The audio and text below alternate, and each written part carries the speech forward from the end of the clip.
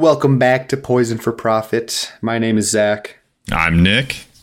And we've got a little itty bitty episode for you today. A little micro-sode, as we're calling them. One topic. And Nick is going to just get right into it. Yeah, so today we're going to be talking about the Norfolk Southern derailment. I'm sure all of you have this very much fresh in your mind. Just quick background, if anyone doesn't know, a train derailed in East Palestine, Ohio, dumping tons of hazardous materials into the groundwater, into the soil. They actually also went ahead and burned some of the chemicals off, worries of explosion. So it was in the air, it was in the water, it was all over the ground. Crazy, terrible environmental disaster. So from this, the state of Ohio is going ahead and suing the railroad company Norfolk Southern on a 58-count lawsuit stating several violations of state and federal laws pertaining hazardous waste, water pollution, air pollution, and common law negligence.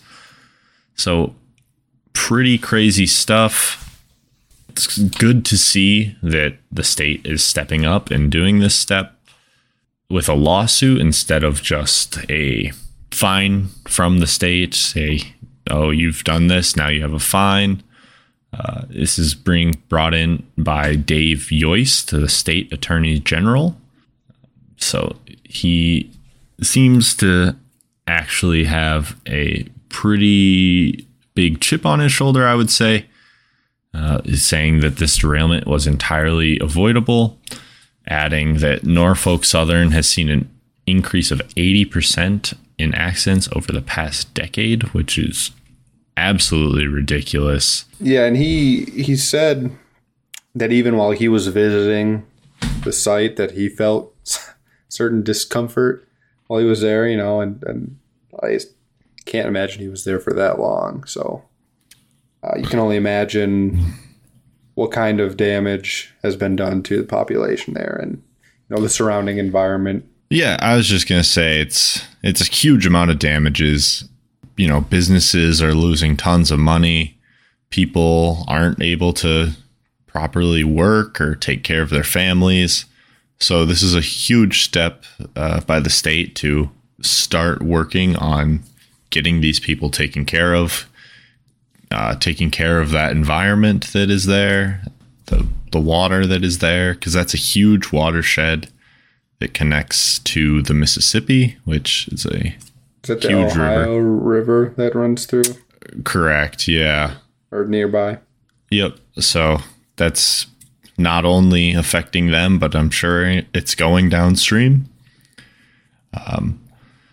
But Zach and I were talking earlier. I misread this part of it, so I'm going to let Zach explain it to you guys. But first, I'll read the part that I misread. So I read that the state is asking for a minimum in federal damages of $75,000 as a formality, which I misunderstood completely. It just sounds like that's what they're asking for, but I'll pass it over to Zach and let him explain what this means.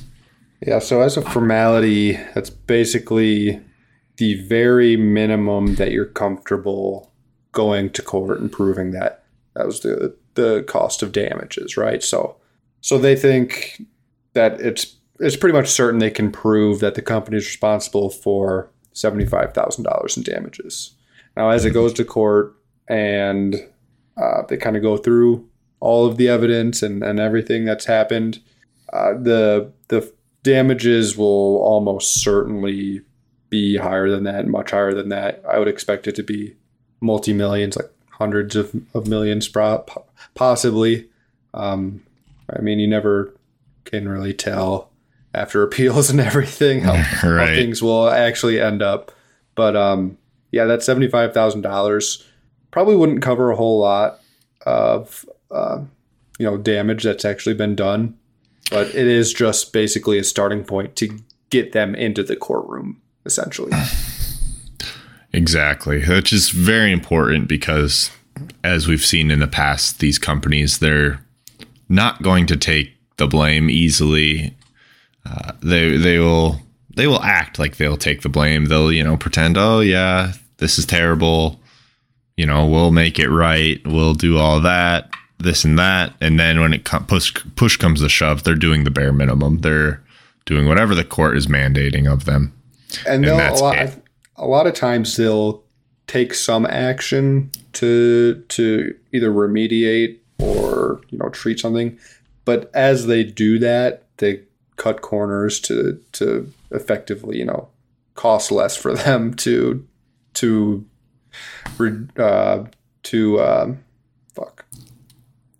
correct their fuck up, basically, right? Yeah. Well, yeah, they'll say they'll do all these wonderful things and make it just how it was, but truthfully, to make this site back to whatever it was, to make the water back to what it was, that's going to be years upon years upon years of remediation. And it's going to cost a lot too. Right. It's going to have to be so many processes put in place to clean it, to make sure, that it's actually removed. Yeah, like you were saying earlier, Zach, they're going to have to take a ton of the soil away more than likely to actually get the contaminated soil out of there. It's just a very high cost and just a ton of time that they're going to have to put into it. I think with that, it's just, I don't even know. It's like really should bankrupt Norfolk Southern. Yeah, I mean, like the license for them to operate at this point in time, I guess, like whatever kind of license, social license to operate, or even literal, like legal license to operate, it's got to be under some kind of microscope, right? And that's kind of what this lawsuit is. Mm-hmm. But it, I mean, I'm glad there's a lawsuit moving forward. Yeah, me too. Yeah, and I you kind of bring up a good point with their license. It's like they're increasing crashes 80% in 10 years. Like if I crash or like get a bunch of speeding tickets, they're taking my license away. How come they're not? How come these companies aren't under more stricter laws and regulations if they're continuously derailing trains? I just don't understand that. Right. Yeah. But the Norfolk Southern CEO, Alan Shaw, told a Senate panel last week that the company plans to clean the site fully in an effort to make it right, adding he is deeply sorry for the impact this derailment has had on the people of East Palestine. So don't worry. The company that did this to you and couldn't care less to do the inspections, to do, give their workers sick leave, they're going to make it right. And they're deeply sorry. So, that makes everything better. At least they're sorry. That's like word for word that what BP said after Deepwater Horizon, right? Yeah. They're deeply sorry. They must have a playbook for this, maybe they're sharing plays. Yeah. all industries have a playbook they work from for things like this. But but yeah, I mean, like even talking about, they can say they're sorry all they want, like, and they will, right? To Mm-hmm. It's basically desperation for them. But there's been, reports in the last couple of weeks from Norfolk Southern rail workers, and even, rail workers that were tasked with cleaning up this derailment reported feeling ill from this. But, in the past, the expectation for workers to complete inspections, and to, make corrective action on those inspections has been pretty lax. And I would say even Norfolk Southern management, middle management, has almost made it a priority to not do any of that as a cost-cutting measure. And I know I read of one that was like a worker basically was told to skip inspections, and then that worker asked for ask for that basically in writing from the supervisor. Supervisor says, we tell, a ton of people to do this, and they never ask for getting it in writing. So it's definitely a company culture, I would say, or basically just I was gonna say it almost seems like a scapegoat.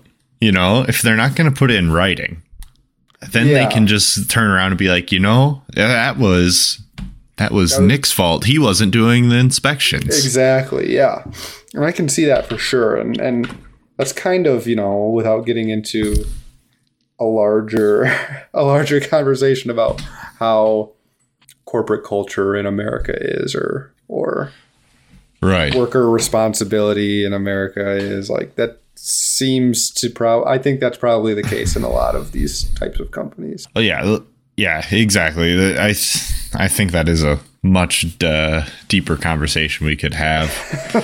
We could really, I don't know, go off the deep end on that one.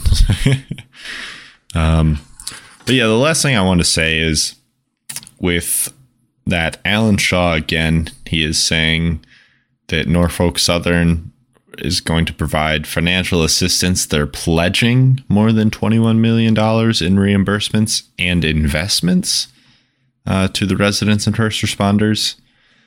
I just feel like that's some odd wording. The first one being pledging just makes me instantly think of the Amber Heard Johnny Depp trial where she pledged that money but never actually donated it. To, I think it was a women's hospital or something like that. I don't know. That's so far gone. But anyways, I feel like that's, who knows what they mean by that. And then reimbursements and investments. Does that just mean they're going to invest more money in themselves? Yeah. I just don't trust them at all to make it right. And that's kind of, even with the cleanup, you can't really trust them to clean it up correctly, right? There needs to be oversight from government, if government is capable, otherwise like some sort of community oversight or a community trusted entity that's in charge of doing this, right? Exactly, because all they have to do is move a little dirt, and then if, I don't know, the top inch of soil tests good, then maybe that other 6 inches of soil down below that they just covered up are bad, but no one knows. And who knows what they do with it once they take it away, right? Like, right. They could be just dumping it in a landfill, and then that leaches into groundwater somewhere else. Exactly. Then the last thing I'm going to leave on this topic is that Dave Yost, the Attorney General for the state, quote he said, is a big point of this lawsuit is to make sure that those long-term effects are not only not forgotten, but they are addressed. So I think this is huge that the state is acknowledging that this is not a short-term issue. This is going to be a long-term issue for people in this area, other businesses in this area, the environment in this area. So it's not just something, all right, we paid our fines, it's not our fault anymore. Which I feel a lot of companies kind of get away with doing that. They completely destroy something, they pay, I don't know, it always seems like it's like $10,000 or like $100,000, and then that's it. Not nearly enough. Yeah. Right. So I really do think Ohio is taking this very seriously. Just hoping for the best. And that's all we have for this microsode, as we call it. Just as always, follow us on all of our socials. Might be some interesting things getting posted there. Some interesting mini golf clips. And send us some comments, questions, topics you'd like us to cover, as always. At Poisoned4 Profit on most socials. There's Linked an underscore. In the show notes. Yep. Look in the show notes if you're looking to get in contact with us in any way. Or if you have an interesting story. If you're from East Palestine, reach out. We'd love to talk. But with that, thank you guys all for listening. Talk to you next time.